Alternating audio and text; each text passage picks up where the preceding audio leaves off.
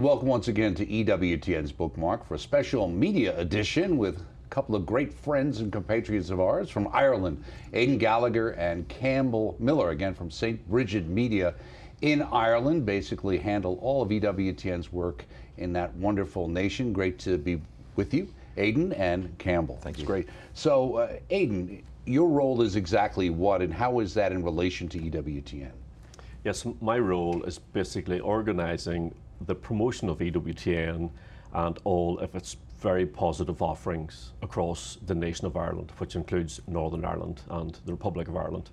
So essentially what we do is try and make sure that the Catholic faithful are aware that Sky broadcasts, the EWTN broadcasts on Sky 586, Virgin Media 815, and on Fire Stick and on various other mediums as well. Right, and how long have you actually been involved working with EWTN? Since 2010, and it's been a very exciting time because as well as making people aware of what's available on the channel, we try and promote a TV guide to the faithful through churches, and we try and introduce EWTN's products into schools and across various places like old people's homes, prisons, etc. Why'd you decide to work with EWTN in Ireland? Well, I remember we did charity work way back ever since about 1992 when I joined Youth 2000 and I joined another little prayer group in Belfast. And what our idea was, where could we strategically place ourselves to have the maximum powerful impact on souls? Now, I know that sounds quite a bit of a mouthful, but at that stage we were handing out leaflets on chastity, leaflets on pro-life, principles down the town, in the city centre of Belfast. But we figured here, there has to be a very, very more powerful way of doing this. So that's how we got into media, that's how I discovered EWTN, and that's how I suppose I discovered the exponential nature of when you do something hopefully good in a small scale, that aspect of magnifying it globally through EWTN afforded us a fantastic opportunity. And that's great. We really appreciate your efforts over there running the show. And on the creative side, Campbell, your background, computers, then got into media, and how did you come to work for EWTN? That's right. So, yeah, that's a story in itself. I was in Donegal. I was there actually helping someone with their computer system. And there was a producer there from EWTN, was shooting a series. And I always had an interest in media. I'd actually studied film in Indiana. And we created some short films at that time that did very well in Christian film festivals. So of course, when you're walking past a room and you see all of these cameras and lights up, that's really, really interesting. And I thought, well, I'll take a nosy in here, have a look, see what they're doing. And I found out they were from EWTN. And I had just heard of EWTN before that and had actually sent off an email to EWTN with some details of the content that I was creating to see if they were interested. So it was really providential to have met this person.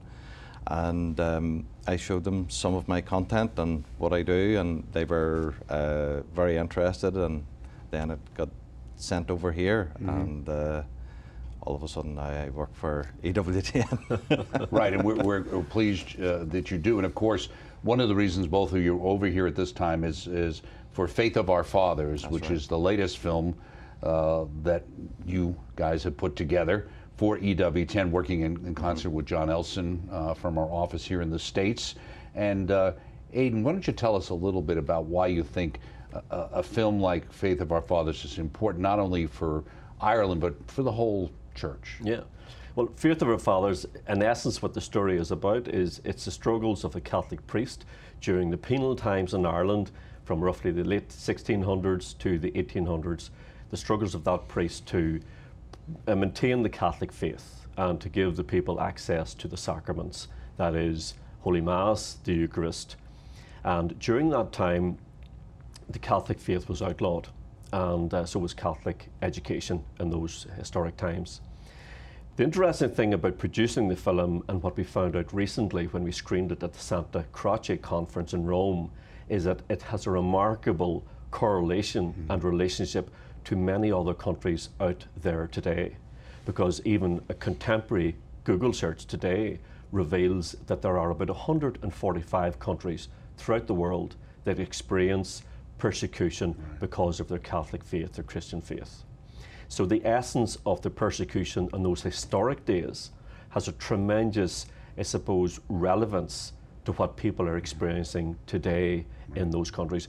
But may I say as well, Doug, not just only that, it also pertains to the developed world, because there are many people, I suppose, whether if you hold strong pro-life principles, just values in relation to your faith, sometimes it's quite daunting if you do express those in a public media perspective.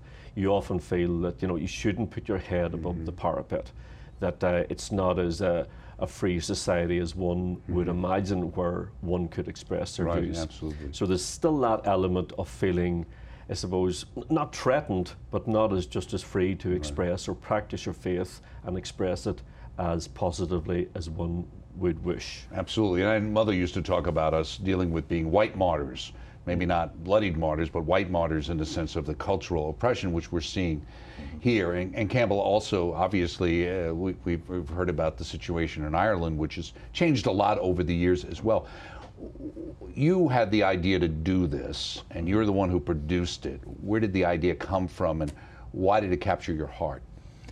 I suppose looking at the persecution that's taking place throughout the world at the moment, and this very subdued persecution that the church is actually under in modern day, even as Aidan has mentioned, in the developed world, I felt that a story needed to be told, and clearly we haven't learned from our past. And that story of what happened within Ireland and also in Britain during the penal period needed to be told. A lot of Irish Catholics don't realise what happened and what their ancestors actually went through. And it's this great name of Faith of Our Fathers, that's what it's talking about. The faith that our fathers had back then, and what they, not just the priests and the bishops, but also the Catholic faithful had to go through just to give us that freedom of faith today. To endure and to understand the sacrifices they made, especially when we're complaining the air conditioning's not working right, or the Wi-Fi signal's not very good here right now, right? So in dealing with that as well, and finding actors and people to work to be able to do something on a high caliber as this film obviously is, how do you go about that? So we do have a process of pre-production. There's a lot of work goes in there. I'm very lucky with the help that I get, along with the acquisitions department, John Elson and Casey and Sean and Rebecca there. They really give me good input into the script and the story that we want to actually tell. But also then back in Ireland, I have been very lucky to work with a number of great people that are heads of all of our departments in makeup, hair, costume, our project manager, Nassim Morgan, and Jim Crone, of course, our director of photography. And because I've worked with those people over a number of films, they make my life a little bit easier in putting together something like this, because especially this was not just mine, but a few of those people's biggest production that we've ever done. With over 100 cast and crew, so it really takes that experience there to be able to bring this to the screen. Right, and Aidan, when you showed this in Rome, is this the one that the Pope kind of endorsed, or which film was it that the Pope actually kind of endorsed? Yes, well, we've been very thankful to God that He's endorsed essentially all three of our films, in the sense that Father Willie Doyle, that we produced way back in 2018. It was shown in the Filmoteca in Rome, in the Vatican, and as we probably know, that's the Pope's own cinema. So to have a permission and approval to show it there was a tremendous step forward. And what was that? What was the storyline behind that film that you guys made, that Campbell made? Yeah, well, Father Willie Doyle is essentially about a Jesuit priest who was a chaplain in the British Army, who was basically a hero, where he went and ministered to all the men under his command as such, as a chaplain, and whether you were Catholic, Protestant, or no faith at all, he spent his life. In fact, he offered up his life for the people that were under his care. And I know that Father Willie Doyle, the whole project that Campbell, that was the first Project Campbell that you came to us with. So it's one that's very dear to your heart. It was, and that all came from listening to an EWTN radio interview in which Pat Kenny, who is bringing Father Doyle's cause forward, he was being interviewed and he was talking about Father Doyle and what this man had done. And I remember just before that watching a movie called Hacksaw Ridge about this man going out into no man's land and bringing the men back. And after hearing Pat Kenny talking about Father Doyle, and that is exactly what he did. He would go out into no man's land with bullets, bombs going around him and take these men back. And if he couldn't get them back, if they were dead, he would lie there beside them until it finished and then brought them back. And this didn't matter whether there were Catholic men or Protestant men. And he was admired by both sides, and that's how he lost his life, actually going over to get 2 Ulster Protestant men. Right. It's interesting too with the idea that he wasn't just there for their physical needs. He was there for their spiritual needs, and that's the part that I think younger people find quizzical, right?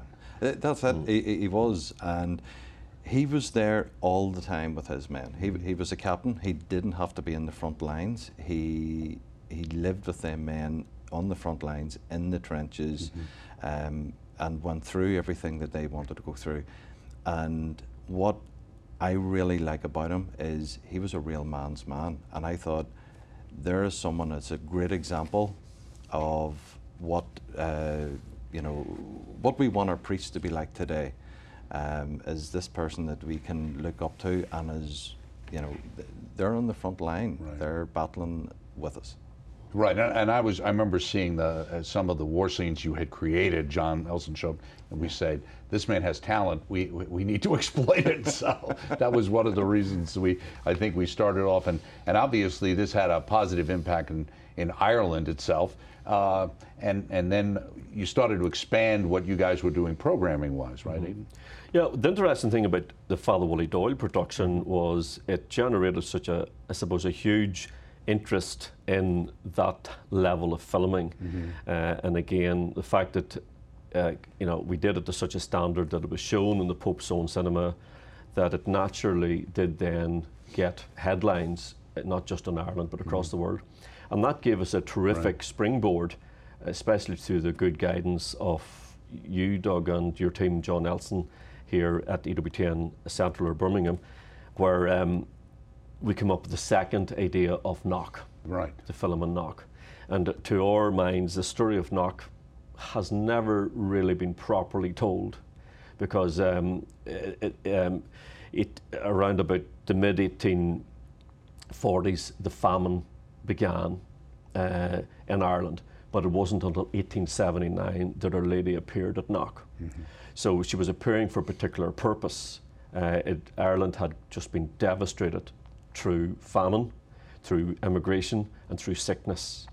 And we felt, and Campbell told the story terrifically well, by basing it on the actual witness statements. Absolutely. Rather than giving it some sort of a spin of what you think people want to hear, no, we based it on what the witnesses actually said they saw and what they testified until their dying day. Right, what I thought was great with that, and I'd like Campbell, you to comment on the production itself, was part of the idea we had when we did it in Lourdes recently, we did it in Fatima. We wanted to say, just like we did Saint Speaks By, we wanted what they said, not what people said they said, but people to see what actually happened, what Our Lady said in all various apparitions. In this one, obviously, she was silent, but it was important for people to understand the importance of this to the Irish people, right? That's it, and that movie starts off with taking us through what happened in the famine period. So we have historians that talk about that time, and the reason we did that was because when Our Lady, St. Joseph, St. John, and the Lamb of God all appeared to those, we have 15 official witnesses, but there was much more there. When they appeared at a time when there was a second famine, and that's what people actually don't realise. I see. So. I wanted to show people what the Irish people had went through before that. So there was people still living at that moment. They knew what their ancestors went through, the amount of people that died, the amount of people that had lived, and then there was this fear, this was all going to happen again. So they came, and Our Lady came to basically give comfort. And when you want to give someone comfort, there is nothing you can say. Right, interesting. That's why there was silence, there was quietness. She just wanted to be with the Irish people at that moment. And say, basically, I'm here, I'm your mother, don't worry. Right. Exactly, that was it. Right. Now you moved on to a little different topic there, on a program which was called Speak of the Devil. Where did that one come from? Not from Our Lady of Knock, I don't think. No, definitely not. So that name actually, of course, was you had brought that one to me. It was a great name to entitle the movie that was going to be about spiritual warfare. And this was something very different that I had never done before, and that was trying to educate people about a topic, but also doing it through a story. And I felt that the best story to do that was the prodigal son story, and retelling that in a very different way. So we retold it in the medieval period. There's no set time, but it's in the medieval period. There's sword fighting, and people have that look of what you would see in TV from the Vikings TV series, Game of Thrones. Game of Thrones. So we wanted to give them what they're seeing currently, and that means that they're used to seeing that, and hopefully if it enticed new viewers into watching this content and learning something new. And did you see that impact, the fact that you had this Game of Thrones? In fact, they shoot in Northern Ireland, right? That's right. Yeah. So, I mean, you actually had actors and people who were associated with those productions. I mean, that was part of the allure, the idea of something that would look like something a lot of young people were watching or binge watching on Netflix or whatever channel it was on that week. Did you find that had an extra appeal? Well, yes, certainly in terms of its popularity. The fact that people were already open to that almost like Viking concept, or the medieval concept. But I think it's just a manner in which that we did it. You know, obviously we were correlating the parable of the prodigal son to that era. And from a personal perspective, whilst I think, and answering your question directly, whilst the medieval nature of it was very powerful, I do think it was the inherently powerful Christian story, family story that is contained within the prodigal son that really helped the success of it. Right. So, you know, clothing it in the medieval period and clothing in the Viking sort of garb and the makeup, etc., worked terrifically well. But I think at the deep root of every person, you know, is this wonderful appreciation for the prodigal son story that has been so popular throughout the ages. Well, I think what's great about it, and I think a lot of people have said this, if you can do something on a high-end production-wise, and you have something that looks like something people are comfortable with, I think, well, I've seen things like this, it's a little easier to get them to enjoy the story, and then to have those underlying Christian aspect, Catholic teachings there, without telling people, welcome to this Catholic show, here's a priest, he's standing in front of a blackboard, and he's going to explain the catechism to you, which is a good program. And some people need that at different times, but it doesn't reach everybody everywhere all the time, right? No, that's it. And we're very blessed that the crew that we have working in these productions have worked on all of those major productions that we've talked about, the likes of Game of Thrones and Vikings and that. So they were able to bring their experience to our production and help us give it that look, so that, as you said, that we can, and as Aidan has mentioned, we can get that story across seamlessly to someone that mightn't realise that that's actually what they're watching, that until the end. Right, and absolutely, and my sense was in a discussion we had yesterday or the other day, we were talking quickly, and you were saying how much they enjoy, those people like to work on these productions because there is a different sense to it than the secular productions they normally work on, right? That's right. We have a great crew. We really do, and we keep our crew for every single production, so we're now used to working together. And the feedback that we're always getting is, well, Campbell, when are you doing the next one? You know, we want to be part of it.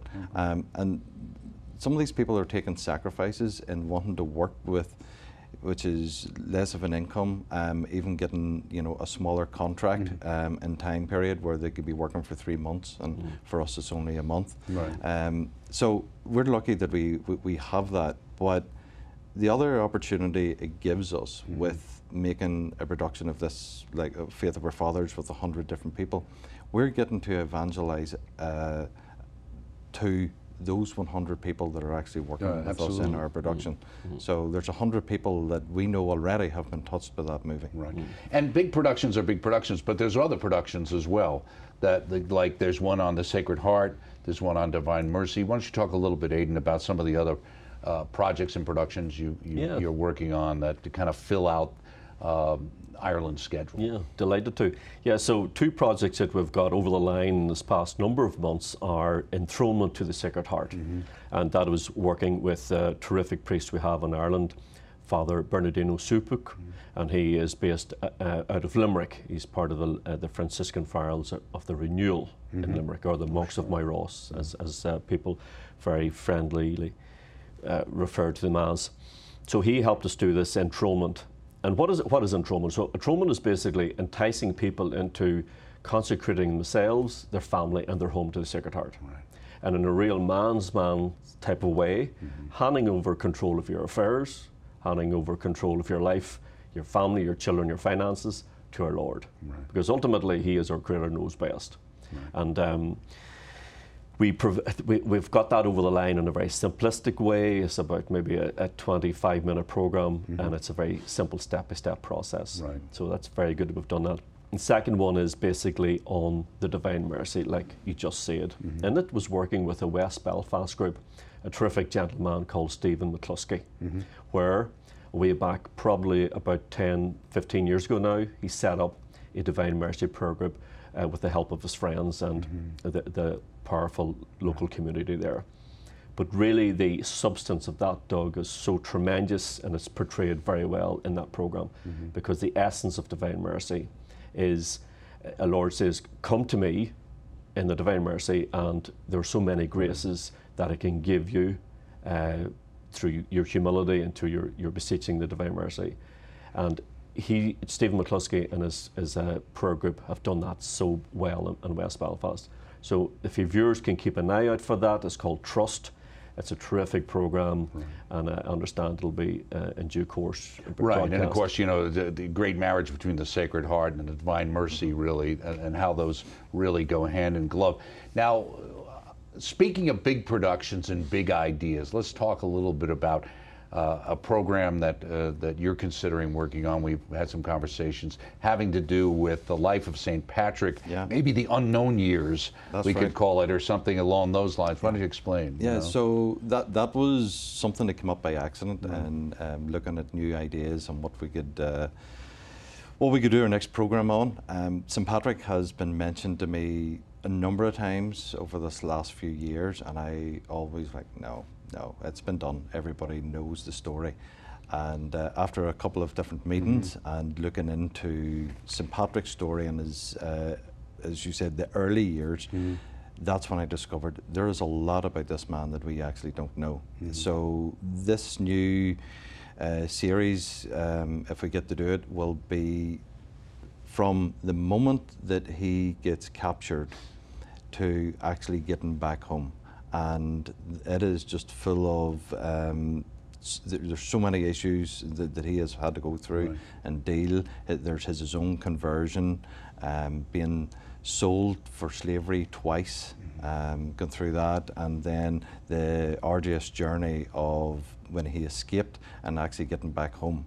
So that's a story that we believe people would really enjoy, getting to know the real St. Patrick, and we want to take away all of that myth and legend that people have heard about him and actually see the truth in this man. Right, because ultimately the real stuff is actually better than the myth, right? That's exactly it. Right. Yeah, I mean, there's just so much there. You don't need to be filling in gaps. We don't need to be making something up about him that is completely untrue when... and that somebody can easily say, come on. That's it. That's it. And we want to create a TV series or film that you won't have anyone writing in and telling us, well, that's not true, or that didn't happen, and that we want the full truth story of what he actually went through to become the patron saint of Ireland. Right, and we invite all of our viewers to pray for that particular production, then guide us and guide Campbell and Aidan in where that should go and how we can work that out. Aidan, you got 30 seconds to tell the world about St. Brigid. Well, again, thank you, Doug, for this opportunity of just being able to do the show with you. So for the folks listening from Ireland and across the world, St. Brigid Media is an affiliate of EWTN whose exclusive focus is to take the wonderful programmes that EWTN and ourselves make on the Catholic faith and make sure as many people as possible get an opportunity to watch it through television, to hear through radio, and read about the powerful witness on social media. Well, we couldn't be any prouder to have you as our compatriots on this walk and this mission. Campbell Miller and Aidan Gallagher, of course, from St. Brigid Media in Ireland. Look for Faith of Our Fathers coming soon on EWTN and all the great programming that we're producing on our on-demand page. You can check that out as well. I'm Doug Keck. This has been a special EWTN media program on Bookmark. We'll see you next time. Thanks.